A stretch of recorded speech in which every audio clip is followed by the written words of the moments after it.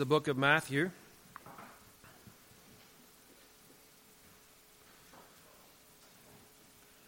We're going to carry on our series in prayer this morning. We began 2 weeks ago and looked at this passage and basically answering a couple of questions about prayer.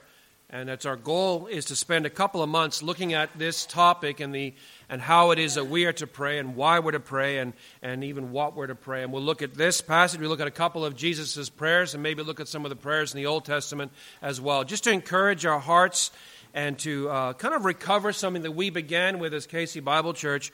We began with a commitment to be a praying and a teaching church, and we want to recover that and encourage all of our hearts to pray together as well as privately and individually. Martin Lloyd-Jones made the comment that prayer is one of the purest expressions of the Christian faith, and I totally agree with that. I think that's exactly right. When we pray, we are expressing our faith in the clearest and purest way. I believe that as Jesus is a Son of God, living his life here on earth as a man of prayer and now seated on his Father's throne, he's interceding for us. He's praying for us every day. It's a wonderful thing to hang on to if you're struggling, you don't know how to pray, and your heart just kind of breaks and you can't quite get the words out, to know that Jesus is interceding for us and praying for us every day. And his desire is for us to be a praying people. Well, let's read together Matthew 6, and we'll read from verses 1 to verse 18. It says this, and this is, as you know, as Jesus speaking in the Sermon on the Mount. His disciples are gathered in front of him, and possibly crowds are further ways out. But he's speaking basically to his disciples. And he says this, "Beware of practicing your righteousness before other people in order to be seen by them. For then you will have no reward from your Father who is in heaven. Thus, when you give to the needy, sound no trumpet before you, as the hypocrites do in the synagogues and in the streets, that they may be praised by others. Truly I say to you, they have received their reward. But when you give to the needy, do not let your left hand know what your right hand is doing, so that your giving may be in secret, and your Father who sees in secret will reward you. And when you pray, you must not be like the hypocrites, for they love to stand and pray in the synagogues at the street corners, that they may be seen by others. Truly I say to you, they have received their reward. But when you pray, go into your room and shut the door and pray to your Father who is in secret, and your Father who sees in secret will reward you. And when you pray, do not heap up empty phrases as the Gentiles do, for they think that they will be heard for their many words. Do not be like them, for your Father knows what you need before you ask him. Pray then like this, Our Father in heaven, hallowed be thy name. Be your name. Your kingdom come, your will be done on earth as it is in heaven. Give us this day our daily bread, and forgive us our debts as we also have forgiven our debtors. And lead us not into temptation, but deliver us from evil. For if you forgive others their trespasses, your heavenly Father will also forgive you. But if you do not forgive others their trespasses, neither will your Father forgive your trespasses. And when you fast, do not look gloomy like the hypocrites, for they disfigure their faces that their fasting may be seen by others. Truly I say to you, they have received their reward. But when you fast, anoint your head and wash your face, that your fasting may not be seen by others, but by your Father who is in secret, and your Father who sees in secret will reward you." Let's ask for God's blessing again, shall we? Our gracious God and Heavenly Father, we come before you this morning and we would seek for your blessing. Father, we pray that the Spirit of God would speak to every heart in the room. And Father, we pray that as we open the Word together and as we proclaim it together, Father, we pray that you would draw from our hearts worship as we would hear your Word. Father, we pray too that you would provoke and inform our consciences. Father, we pray that you would encourage us in our faith. Father, we pray that you would bring forth fruit from this message. And Father, that you would work to bring out of us the fruit of the Spirit that lives within us. And Father, we would consider too that there are some in this room that may not know you, may have never been regenerated. And Father, we pray this morning that you would work to make them alive, Father, to cause them to be born again to a new and a living hope. And Father, we ask you these things and we give you thanks in Jesus' name. Amen. Well, the plan, like we started 2 weeks ago, is to kind of work our way through the text and make a series of observations about what Jesus teaches about prayers. And we're going to kind of apply those things as we go along. Really what we're doing in these two messages, last one and this one, is kind of answering two questions with 5 answers. Okay, the two questions are these.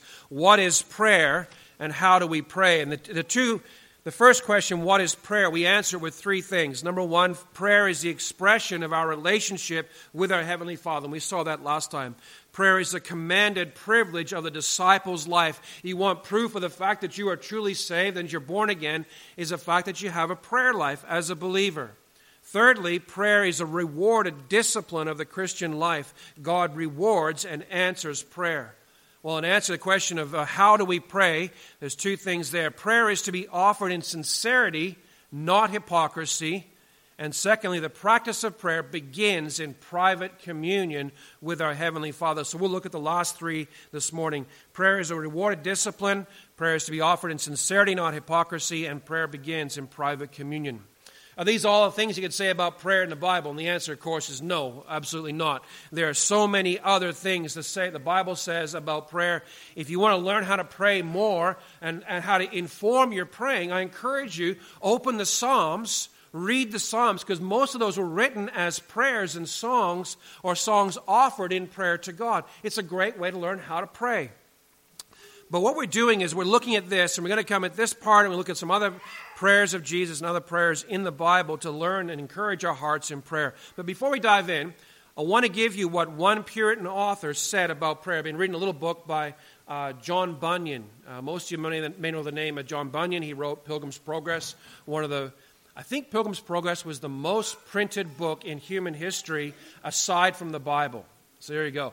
But he wrote 50 other books besides Pilgrim's Progress, and one was called A Discourse Concerning Prayer. He's a Puritan guy, wrote in old language. But he said this, and I said, listen, it's very interesting. I'll break it down because it's quite complex. Puritan guys wrote in sentences that were like 30 feet long, right? So here it goes. He said, prayer is the sincere, sensible, affectionate pouring out of the heart and soul to God through Christ in the strength and assistance of the Holy Spirit for such things as God has promised or according to His word for the good of the church in submission with faith to the will of God. That's one sentence. That's the way those guys wrote. But listen to what he's saying. Prayer is a sincere. It means it's offered in sincerity, not hypocrisy. It's sensible. It's a response to what we hear and see and what we understand. It's an affectionate pouring out. Prayer isn't a dry mumbling, It's a pouring out of the heart. It's an affection, it's pouring out the whole heart and soul to God through Christ in the strength and the assistance of the Holy Spirit. And we pray that God will help us to learn how to pray properly and well. Well, I want to make those 3 observations. Now, the first one we made last 2 weeks ago, just recap quickly. Prayer is based on a relationship with our Heavenly Father. And I want you to notice how Jesus describes God to whom we pray in the passage. He describes Him, I think it's 10 times he mentions your Father who is in heaven or your Father. He mentions the word Father over and over and over and again. And God initiates a relationship that we are in as children of the Father. He's caused us to be born again, and He builds that relationship with us, and we carry on that relationship in ongoing repentance of sin and ongoing faith towards God. So prayer is based on a relationship with our Heavenly Father, and we're going to unpack that one a whole lot more next week, what that means to be in a relationship with our Father. Prayer is based on a relationship with God. Number 2, prayer is a commanded privilege of the disciple's life. Look what he talks about in practicing your righteousness, and he mentions those 3 things: giving to the needy, prayer to God, and fasting from physical distractions. All those things are the practices of righteousness, and we as believers in Jesus Christ have been called and we're given things to do. We're to practice our righteousness. You're not just saved to go on living any way you like. It's not a biblical statement of the gospel. You are saved not by good works, but you are saved to do good works. And that's what Jesus is explaining to His disciples. Listen, you're to practice righteousness, but there's a way in which you're to practice those righteousnesses. Disciples of Jesus Christ must practice righteousness. Therefore, all true disciples of Jesus Christ pray. That's one of the things that we can do. It's one of the most beautiful things that you don't have to be able to even speak to pray. You can pour out your heart and soul without even moving your mouth or opening your lips. And every disciple of Jesus Christ, if you're alive, you can pray. And one of the things that God calls us to do is practice our righteousness and to pray. A genuine proof of discipleship is growth in the Christian discipline of prayer. But it's a hard growth. It's not an easy growth. I think I mentioned last time that every single preacher or pastor or theologian that's ever been asked, how is your prayer life? They all do the same thing. They all go, it could be better. And it's true. Every single one of us in this room wouldn't probably stand up and go, well, my prayer life is doing just fine, thank you. We all admit it. Our prayer life needs to grow. It needs to get better. And that's exactly what part of our life as a Christian is about. It's a commanded privilege of a disciple's life. Thirdly, prayer must not be offered in hypocrisy. And here's what we dive in for this morning. Notice what Jesus says in Matthew 6 and verse 5. He says this, when you pray, you must not be like the hypocrites, for they love to stand and pray in the synagogues, the street corners, that they may be seen by others. Truly, I say to you, they have received their reward. First of all, what's a hypocrite? Well, hypocrites are simply actors. They're those who are not consistent in their integrity or their character. They're duplicitous. They're two-faced. They portray something on the outside that is inconsistent to who they are on the inside. You sit down, you flick on the TV, and you put on a movie, and you see a man there, and he's going through some great torment or pain. Maybe he's a soldier in a war. Maybe he's an old ancient character from history somewhere. And you think, wow, what an incredible story about this person or that circumstance. And you get caught up in the emotion. You get caught up in the story. But the reality is, if you pull back from the whole scene of what's going on, you would see cameras and sound gear and mics and booms and the blood coming down the man's face is actually fake blood. It's all a portrayal. It's an acted thing out. You're not seeing what's really happening. It's all just hypocrisy. And that's exactly what Jesus is talking about. He's saying, you must not be like the hypocrites. They're inconsistent to who they really are on the inside.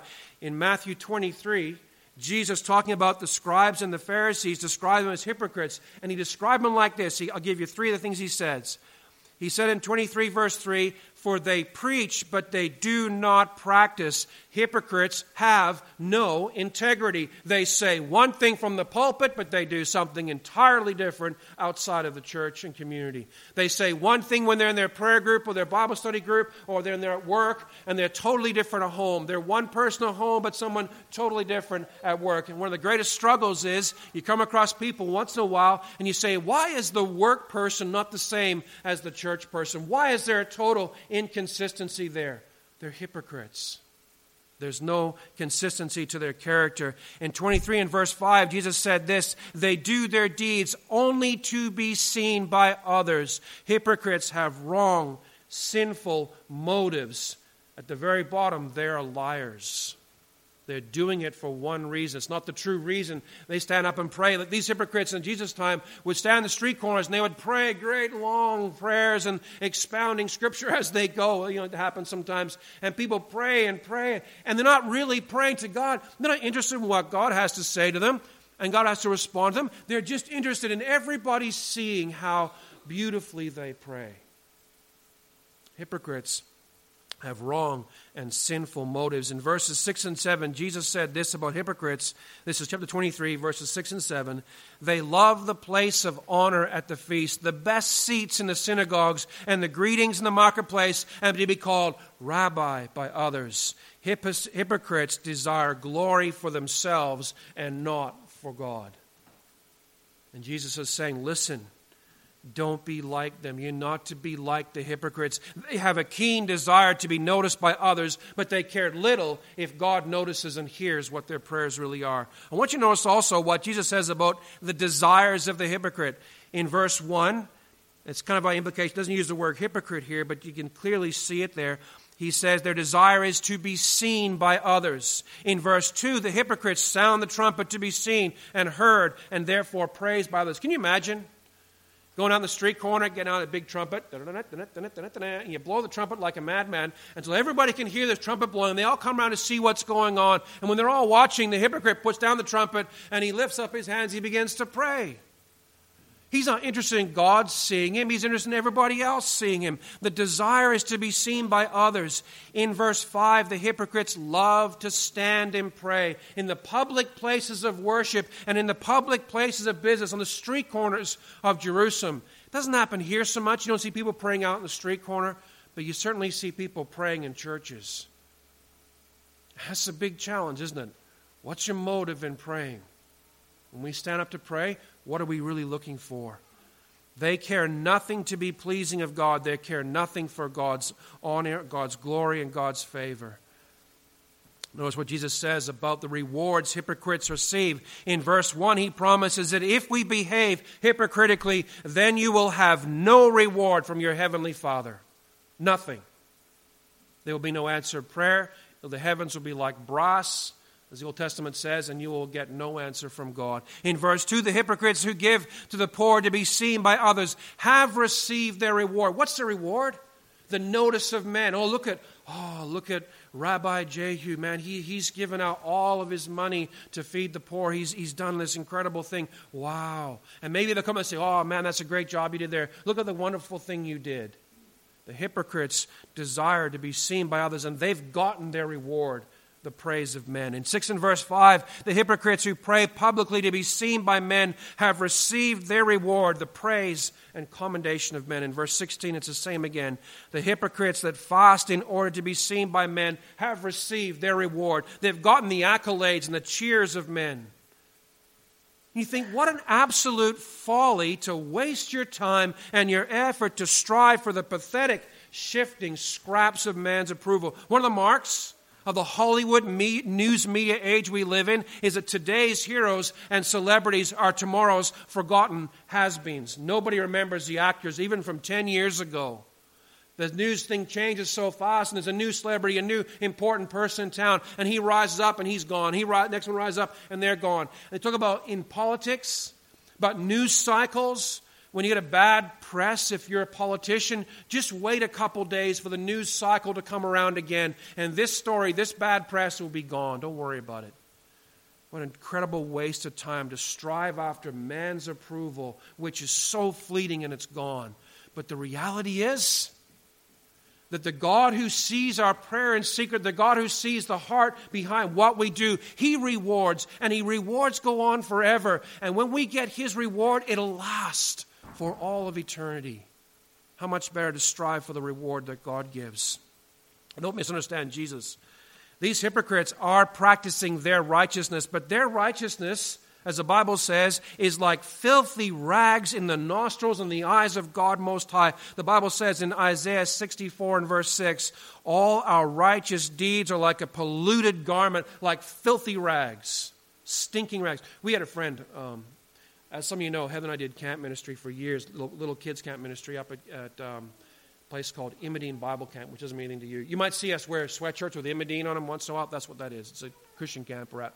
And there was a guy there who did a teens camp. And what he did was he came up to camp. This is kind of gross, but he took a pair of white undies, right? And he went down to the river, and he dug a little spot beside the river, right in the river, and he pushed those undies down underneath the river bank like that, and he put the rocks back on top, and he left them there for about 5 days. Well, at the end of that 5 days, where that spot was right in front of the outdoor chapel. And so he gets all these teenage kids, right? And these kids are all, made up perfectly, and their clothes are all just so, and the hair, just so, because it's teen camp, even though they're away from civilization, right? And you know what he did? To illustrate that verse about their righteousness as filthy rags, he turns around, walks down the river, digs under the rock, and he pulls this pair of white undies out, and they're like disgusting, right? And Jesus and the Bible story is saying, listen, our righteous deeds are like a polluted garment, like a filthy rag before God. God wants nothing to do with it. And these men, these hypocrites, are practicing their righteousness, but they're doing it for entirely the wrong motives. And their righteousness is like a filthy, stinking rag to God. Christian, let me ask you the really hard question. Don't you answer for yourself. I want us, all of us, to sit quietly for a moment and allow the Holy Spirit to give us the correct answer in our own hearts. Listen, are you a hypocrite? Am I? Why do we pray? Do we pray to be seen by others? Who are you trying to impress?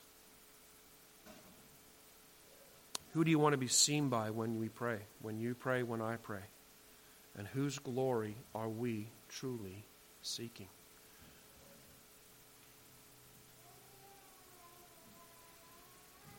Listen to what Jesus said in Matthew 6, verse 5. You must not be like them. Jesus' desire for his disciples, for you and I, is to be like him, to be like Jesus. Jesus said in Matthew 10, 24 and 25, a disciple is not above his teacher, nor a servant above his master. It is enough for the disciple to be like his teacher and the servant like his master. In Luke 6 and verse 40, a disciple is not above his teacher, but everyone, when he is fully trained, will be like his teacher. We are called Christians because we are to be like our Savior, our Lord, our Master, and our teacher. We're to be like Jesus. We're to respond the way Jesus responded. We're to pray with the way Jesus prayed. Notice when Jesus prayed, where did he pray?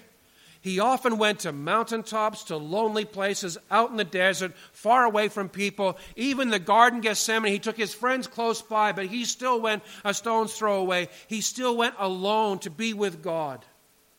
Why? Because he desired most of all for his Father's love and his Father's communion in those moments. We are called Christians because we are to be like our Savior, our Lord, and our Master. Jesus taught us to pray so that we would be like him, enjoying the same intimate communion that he had with his Father. He wants us to have it as well. Therefore, since we must not be like the hypocrites, then the opposite must be true for us. We must pray in sincerity. We must pray sincerely. Listen to what John Bunyan said again. He said, part of the exercise of prayer is sincerity. Being sincere in the things that you ask for, without which God looks not upon it as prayer in a good sense. In other words, without prayer, God does not receive insincere prayers. You offer a half-hearted prayer to God, you're talking to the ceiling. God's not listening. God wants us to pray with all our hearts. Listen to what Jeremiah 29 says. He says, then you will call upon me and come and pray to me, and I will hear you. You will seek me and find me. Listen, when you seek me with all your heart.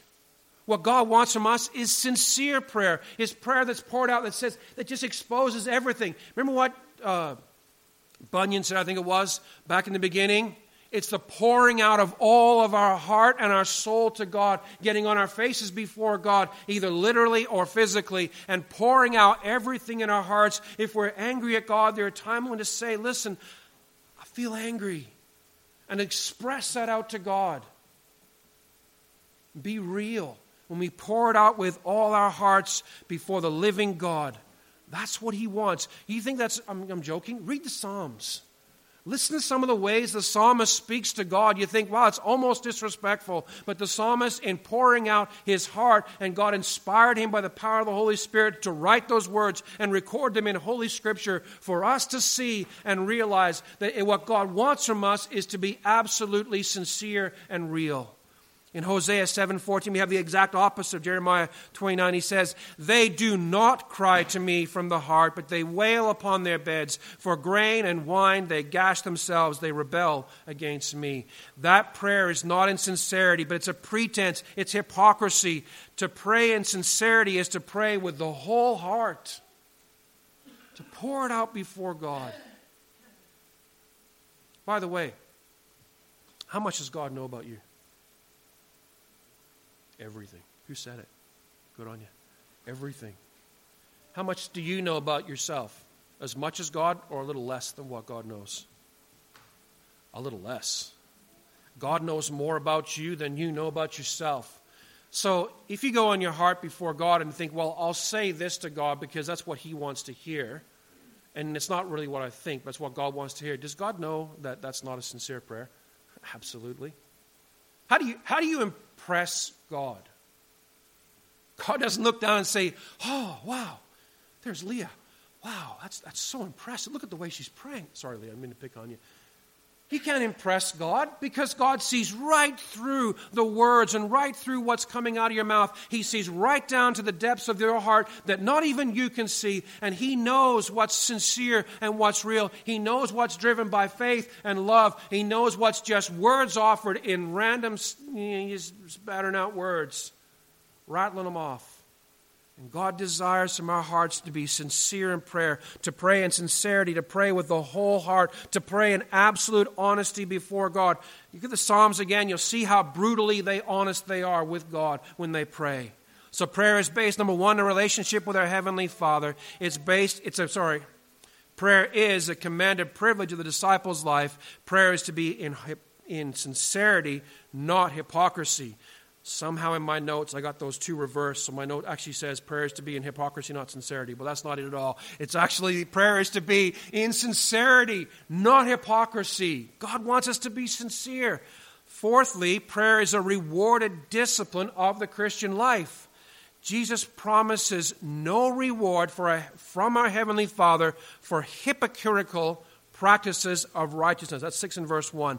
But in verse 2, verse 5, and verse 16, Jesus promised that hypocrites have received their rewards. The hypocrites, they get something. They just get the praise of men, which is here today and gone tomorrow.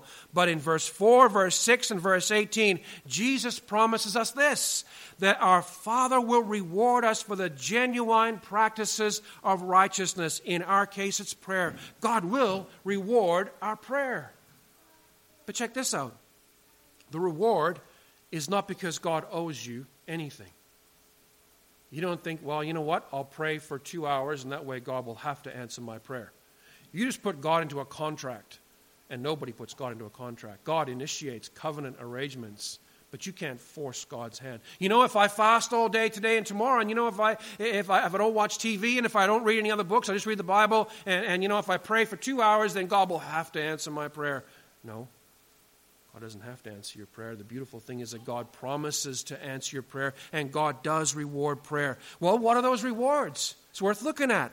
God does answer our prayer. In Isaiah 65 and verse 24, this is what it says. Before they call, I will answer. While they're yet speaking, I will hear. Isn't that cool? When you're still praying in sincerity of heart, asking for those things according to the promises of Scripture, according to what the Word of God said, God is already answering those prayers. He's always bringing them back to you. And He does that because God is omniscient. He knows everything. Listen to what it says. This is A.W. Pink. He said this, God knows everything possible, everything actual, all events and all creatures of the past, the present, and the future. He is perfectly acquainted with every detail in the life of every being in heaven, in earth, and in hell. Nothing escapes His notice. Nothing can be hidden from Him. Nothing is forgotten by Him. Isn't that incredible? God's knowledge is absolutely infinite. He knows all things possible and all things actual. He knows every event. He knows every person, every detail. The Bible says He doesn't forget. He chooses, in regards to our sins, not to remember them. But He doesn't forget like an old man that kind of go, oh, yeah, I forgot about this or that other thing, right? No, God chooses not to remember those things. But God's knowledge is absolutely perfect and infinite. That's why we can pray. That's why we can pray and God can answer while we're still speaking. Now, God often, not always, He waits to hear us ask Him before He supplies. There are promises that God made us in Scripture that we can claim. I'm not talking about prosperity gospel. Don't think for a second that's what I mean. What I mean is going into Scripture and looking at the promises God made us, we can claim those. And there are things that God longs to give us, and He's simply waiting for us to ask Him, because when we ask in faith and He answers that prayer that's a response to our faith, it builds and increases our faith. At the same time, sometimes God waits for a period of time before He answers the prayer that we've already made. You say, why would God do that? Well, the same reason. God is building our faith. Who here, just this little side note, who here has a prayer journal? I got one. Can I make an incursion to you all? Go out, get one of those little notebooks, a little elastic thing on the what are they called? little black notebook or a little blue or pink or whatever color you want. And in there, make columns, dates that you asked, the prayer item, and then the date that God answered it. I had the incredible thrill this week of saying 3 prayers that were answered. Put the date down and gave thanks to God. I could see when I began to pray and when I finished. I've only been doing it for a month or 2. But I tell you something, it was such a joy to look down as I go through my list the next day and come across, oh, I don't have to pray for Manny's job anymore. Manny's got a job. Right on. Praise the Lord. I don't have to pray. My brother, in case some of you didn't know, all the charges against him were dismissed and reversed. And I got to sit down and give thanks to God and tick that off my prayer list that God answered that prayer.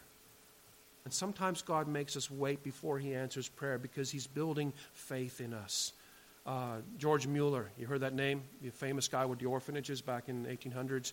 He prayed for 19 years for a man to get saved. And I believe the story goes the man got saved at George Mueller's funeral message. And he got saved. God answered his prayer. For years, sometimes we pray and we pray and we pray. We wonder why God waits. But God does answer prayer.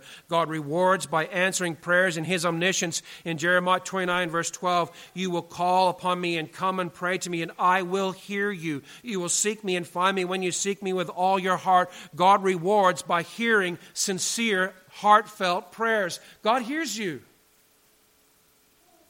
Even though at times you may think, does God even hear? Is God interested? The promise of Scripture is that God does hear us when we pray. In Hebrews 11 verse 6, it says this, without faith it's impossible to please God, for whoever would draw near to God must believe that he exists and that he rewards those who diligently seek him. God rewards by answering the diligent prayer of those who seek God.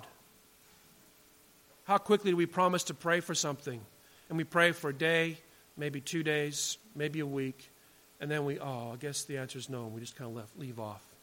Remember the parable about Luke 18, about the persistent widow who persistently badgered the judge to get what she wanted, and finally she got what she wanted because she would not give up, and she was persistent in her prayer life. Listen, sister, you've been praying for months, even years, for something in your life. God hears you. He has not forgotten. Keep praying. He will show you his answer. Not only does God answer prayer, he also gives us infinitely more than just what we ask for. In Ephesians 3:20, you probably know this verse, now to him who is able to do far more abundantly than all that we ask or think, according to the power at work within us, to him be the glory in the church. Listen to what Jesus said in Matthew 7. Ask and it will be given to you. Seek and you will find. Knock and it will be open to you. For everyone who asks receives, and the one who seeks finds, and to one who knocks it will be opened. Listen to verse 11. If you then, who are evil, know how to give good gifts to your children, how much more will your Father who is in heaven give good things to those who ask him?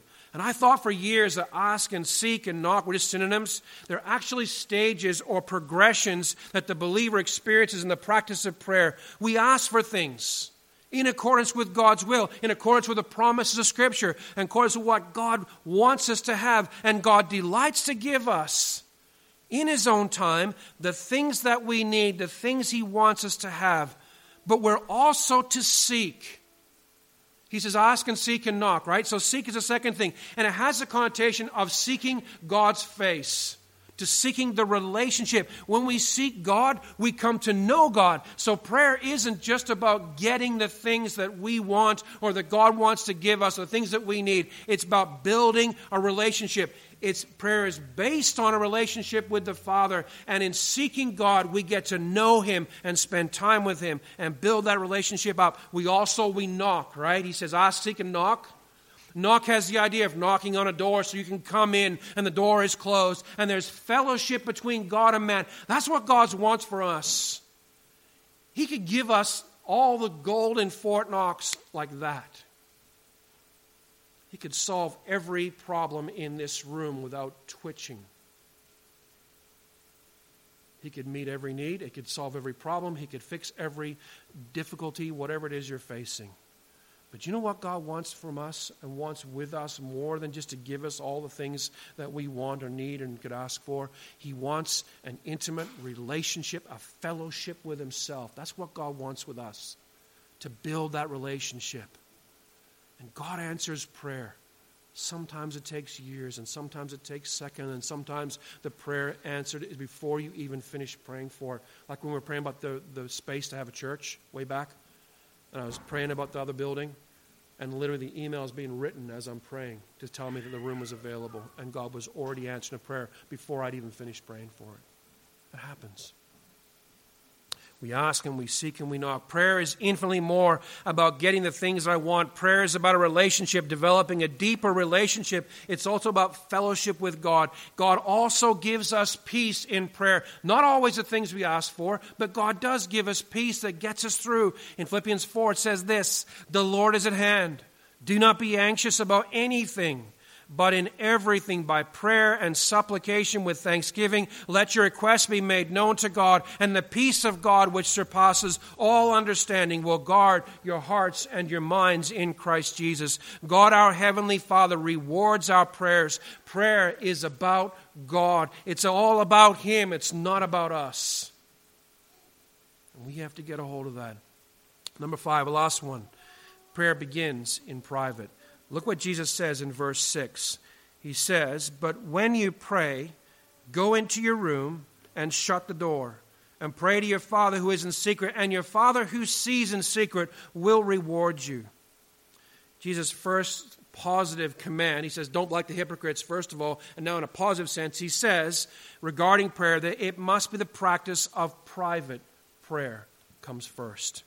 It's also the example of some of the great saints of God in the Old Testament, the New Testament. Abraham alone at night prayed with God regarding the promised child. And God said, "Look up in the sky, Abraham."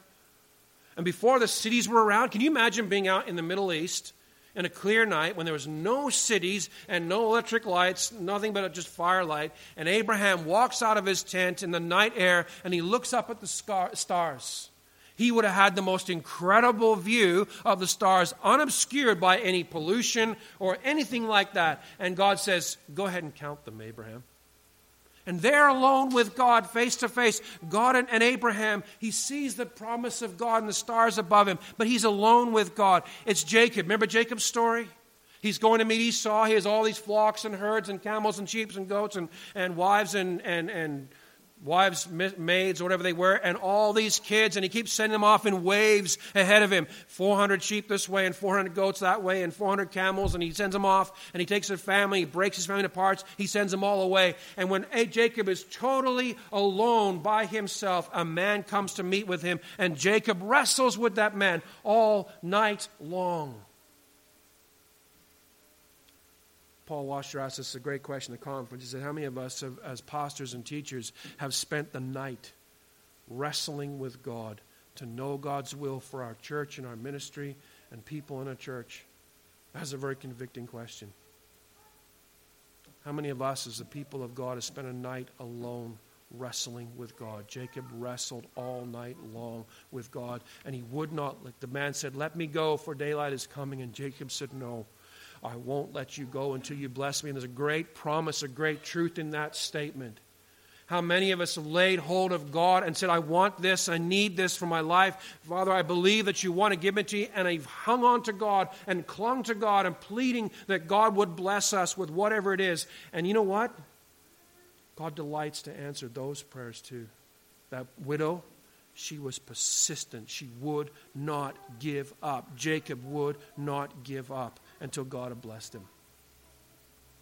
The question was Daniel too. You know, he went to his upper room, not his inner room, but his upper room, and he prayed regularly alone with God. And finally, the greatest example of all is Jesus himself, when he goes alone with God into the Garden of Gethsemane, and there he prays in a great agony, and he wrestles with the Father, if you like. The question must be asked, why do we begin with solitary prayer? Why not start with group prayer? Wouldn't that be easier? And the answer hits at the heart of the matter. But when we come together to pray as a group like this, there's always the temptation to pray so as to be heard by other men, right? We use the longest, fanciest word. We use all the eloquence so we can summarize. Why? Because God needs eloquence? No, but we are somewhat attuned to what other men are thinking when we're praying. We're sinful men. That comes into it. When we come together to pray, there's a further temptation to spend more time talking with each other than with God. It happens, right? We're all guilty of that. We get together for a prayer meeting and we spend 95 minutes discussing the prayer requests and 5 minutes actually praying about them. But you know what? When you come to be by yourself and come face to face with God all alone, we come with the intention of meeting with God. We come to be with a desire to be heard by our Father and Him alone. We come unnoticed by men. Look what he says. You shut the door. Why? So you're totally sealed in with God so that there's just you and God and none can see what you're doing. We come to be noticed and seen by one person and one alone. We come to be face to face with our Heavenly Father. And you know what? As I thought about this all through the week and just kind of battered around how to explain this and how to expand on it, the one picture that came back over and over again is the Old Testament tabernacle. So if I can take a little bit of a detour, I'll bring it back in a minute. But it's like this. Imagine a tabernacle building, it's got the great big courtyard and the tabernacle building itself inside. And in that courtyard outside the actual building of the tabernacle is the world. They're unbelieving and they're separated from God. They're oblivious to all the beauties of the glories inside that tabernacle. And inside tabernacle, the holy place is the work of ministry. There is a lampstand on one side, and it's constantly filled with oil, and the wicks need constant attention and trimming. And the lampstand reminds us of the work of the Holy Spirit shining forth the Word of God, enlightening up the whole interior. In case you didn't know, the tabernacle on the inside had boards that were overlaid with pure gold, lining up, and they went about 15 feet up, which is 5 meters up to the ceiling, and the whole surface is overlaid with gold, and the lights of that candle would have reflected and flickered and glowed over the entire inside of that beautiful. It would have been incredibly beautiful to see that. But those lamps need constant filling with oil, and the wicks need trimming, and it has to be kept burning nicely. On the table on one side is all these loaves of bread, 12 loaves of bread. And those loaves of bread were eaten by the priest and replaced, and eaten by the priest and replaced. And it was a constant work of replacing and replenishing those piles of loaves of bread. And it all speaks about the communion that God has with man, as man and God eat together in the presence of a living God. And then finally there's the altar of incense, and it's right in the center of that holy place. And it's right opposite the Ark of the Covenant, but the Ark of the Covenant is separated by a veil. You remember the story of Zechariah? Right? Zechariah and Elizabeth, John the Baptist's parents.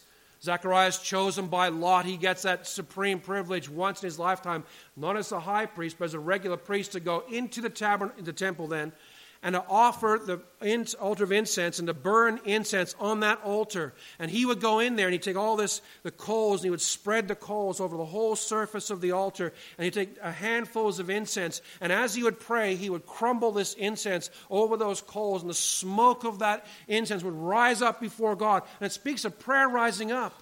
And outside the temple, all the people of God, they're listening. They know what's happening inside. And they're praying outside. And Zechariah is praying inside. But when you went through that veil, once a year, high priest by himself and not without blood, there inside the holiest place of all is the Ark of the Covenant. And the Ark of the Covenant sits there, and there's a great big gold slab on top of it, and angels hammered out the gold slab standing above it, and their wings are all spread out, wingtip to wingtip. And right over top of that middle space, the Shekinah of God's glory. It's the effulgence of God's presence sits on that mercy seat. It's the only seat in all of the whole building, and there God's glory rests. And Moses has promised something incredibly important. God said to Moses, when you build that tabernacle, there above the mercy seat, I will meet with you. You know the story? Moses comes down the mountain, and he goes way off from the camp of Israel at first, and he builds a tent. And it's a tent of meeting. And Moses goes into the tent, and he communes with God as a man communes with his friend, face to face, Moses and God speaking to each other. And what got through my head as I was thinking about what he said when he said, go into your room and shut the door and pray to your Father who sees in secret, is simply this: the Lord Jesus Christ, our great high priest, has gone behind the veil with his blood. For once and forever, the blood of the Lamb has been sprinkled on that mercy seat. We often think about the Ark of the Covenant like a beautiful gold box. It would have been covered in blood. Dried blood from thousands of sprinklings of blood on that box. And Jesus went once for all into the presence of his Father, and his blood was given as an offering for our sin. And you know what the point of the whole thing is this? The reason for the long sidetrack is this. When Jesus commanded and taught us, his disciples, to go into our closet and shut the door and pray to our Father who sees us in secret, he's telling us that our Father in heaven welcomes us into his very holy presence. The same infinitely holy presence that rested behind the veil in the Holy of Holies, that's there. We have the unspeakable privilege of solitary fellowship with the God of the universe, at the Holy of Holies, once guarded by a veil, accessible only through blood, only by a high priest, and only once a year, now can be entered into any time we want. All of us have the freedom and the privilege to go behind the veil, if you like, and enter into that space with God and be alone with God and commune with God as a man communes with his friend. We have the same privilege as Moses did. And Jesus said, when you pray, go into your room, shut the door, and pray to your Father who is in secret, and your Father who sees in secret will reward you. The practice of our righteousness in prayer, it must start with private prayer in the very throne room of God, because that place there is where we develop the intimacy of God with men. You want to know the Lord? Really know him? That's where it happens. Face to face with God in a private place like that, pouring out your heart before God. It's there, face to face with God, that we hear him speak. It's there, face to face with God, we can pour out the very depths of our soul into the hands of our Heavenly Father, and we can really know that we are heard. We can receive the peace that's beyond our understanding. People of God, what's stopping us? Man of God? Why am I so slow to go in and speak with our Heavenly Father? I can't remember who I was reading, and he said that he was so slow to go in for an unexplainable reason. But once he got there and he began to commune with God, and there was that fellowship that was building, that relationship with God in that private place, he was so slow to leave. Once he got in there, he didn't want to get out again. Woman of God, why are you so slow to enter that wonderful place? Remember Susanna Wesley? Some of you heard about him a couple weeks ago. Susanna Wesley, who would, with her, 12 kids or something like that? And she would sit in her kitchen and she would take her long apron and she would pull it up over her head like this. And her children were taught, when mom sits on her chair with her apron over her head like that, you don't interrupt mom because she's praying. And they were reminded with the wooden spoon that they were not to interrupt her. And in a neat sense, it's cool, isn't it? She went behind the veil in a really cool sense. She put that apron over her head. And there she would speak with God, and she would wrestle with God, and she would pray for every one of her children, her husband who was away preaching. Woman of God, why are you so slow? Why am I so slow? Young people, little kids, Kaylee and Rachel and Jamie and Savannah. You're not little, sorry. Savannah and Emmy and all of you. Listen. God, your Heavenly Father, delights to hear you pray. You go with mommy and daddy in your room at nighttime and you get down on your knees to pray. You know, God hears you. I promise you. Jesus loved to have the little children come close to him that he might bless them. And he heard them pray. He will not send you away, little one. Young believer, you're new in your faith in Christ, and it feels like you don't have the right kind of words to say. You don't know how to get things out. It just seems kind of awkward and stunted, and you know what to say. Listen, God knows the thoughts and intents of your heart, and he speaks the language of your heart and the love for him. Go into your closet and pray. You see, I don't even know how to start praying. That's a good thing to tell the Father. Lord, I'm here. I want to pray. I just don't know how to start. Lots of practical helps for that. Pick up the Psalms and read the Psalms and turn the expressions of the Psalms into prayers as you respond to God in those moments. Pour out your heart and soul in his presence, and he will give you peace beyond all understanding. So what is prayer? Firstly, prayer is based on a relationship with our Heavenly Father. Secondly, prayer is a commanded privilege of the Christian life.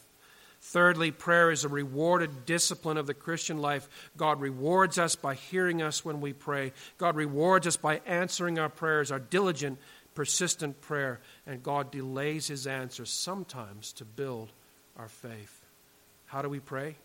Two answers among many, many answers to that question. We pray, number one, in sincerity, not hypocrisy. And number two, we begin with private prayer in your closet, your room, your car, your office, as you walk along the road, as you go for a walk in the woods, if that's what you want to do. Whenever you're alone with God, you can shut out the world, and there you can speak with God face to face. Pray to your Heavenly Father who sees in secret, and He will hear and reward you. I'm going to just take a few minutes. I want to invite the guys, if you'd like to, some of the men, to stand up and just lead us as a church in prayer. And then when we're done that, Wes is going to lead us in one more song, and we'll have communion after that.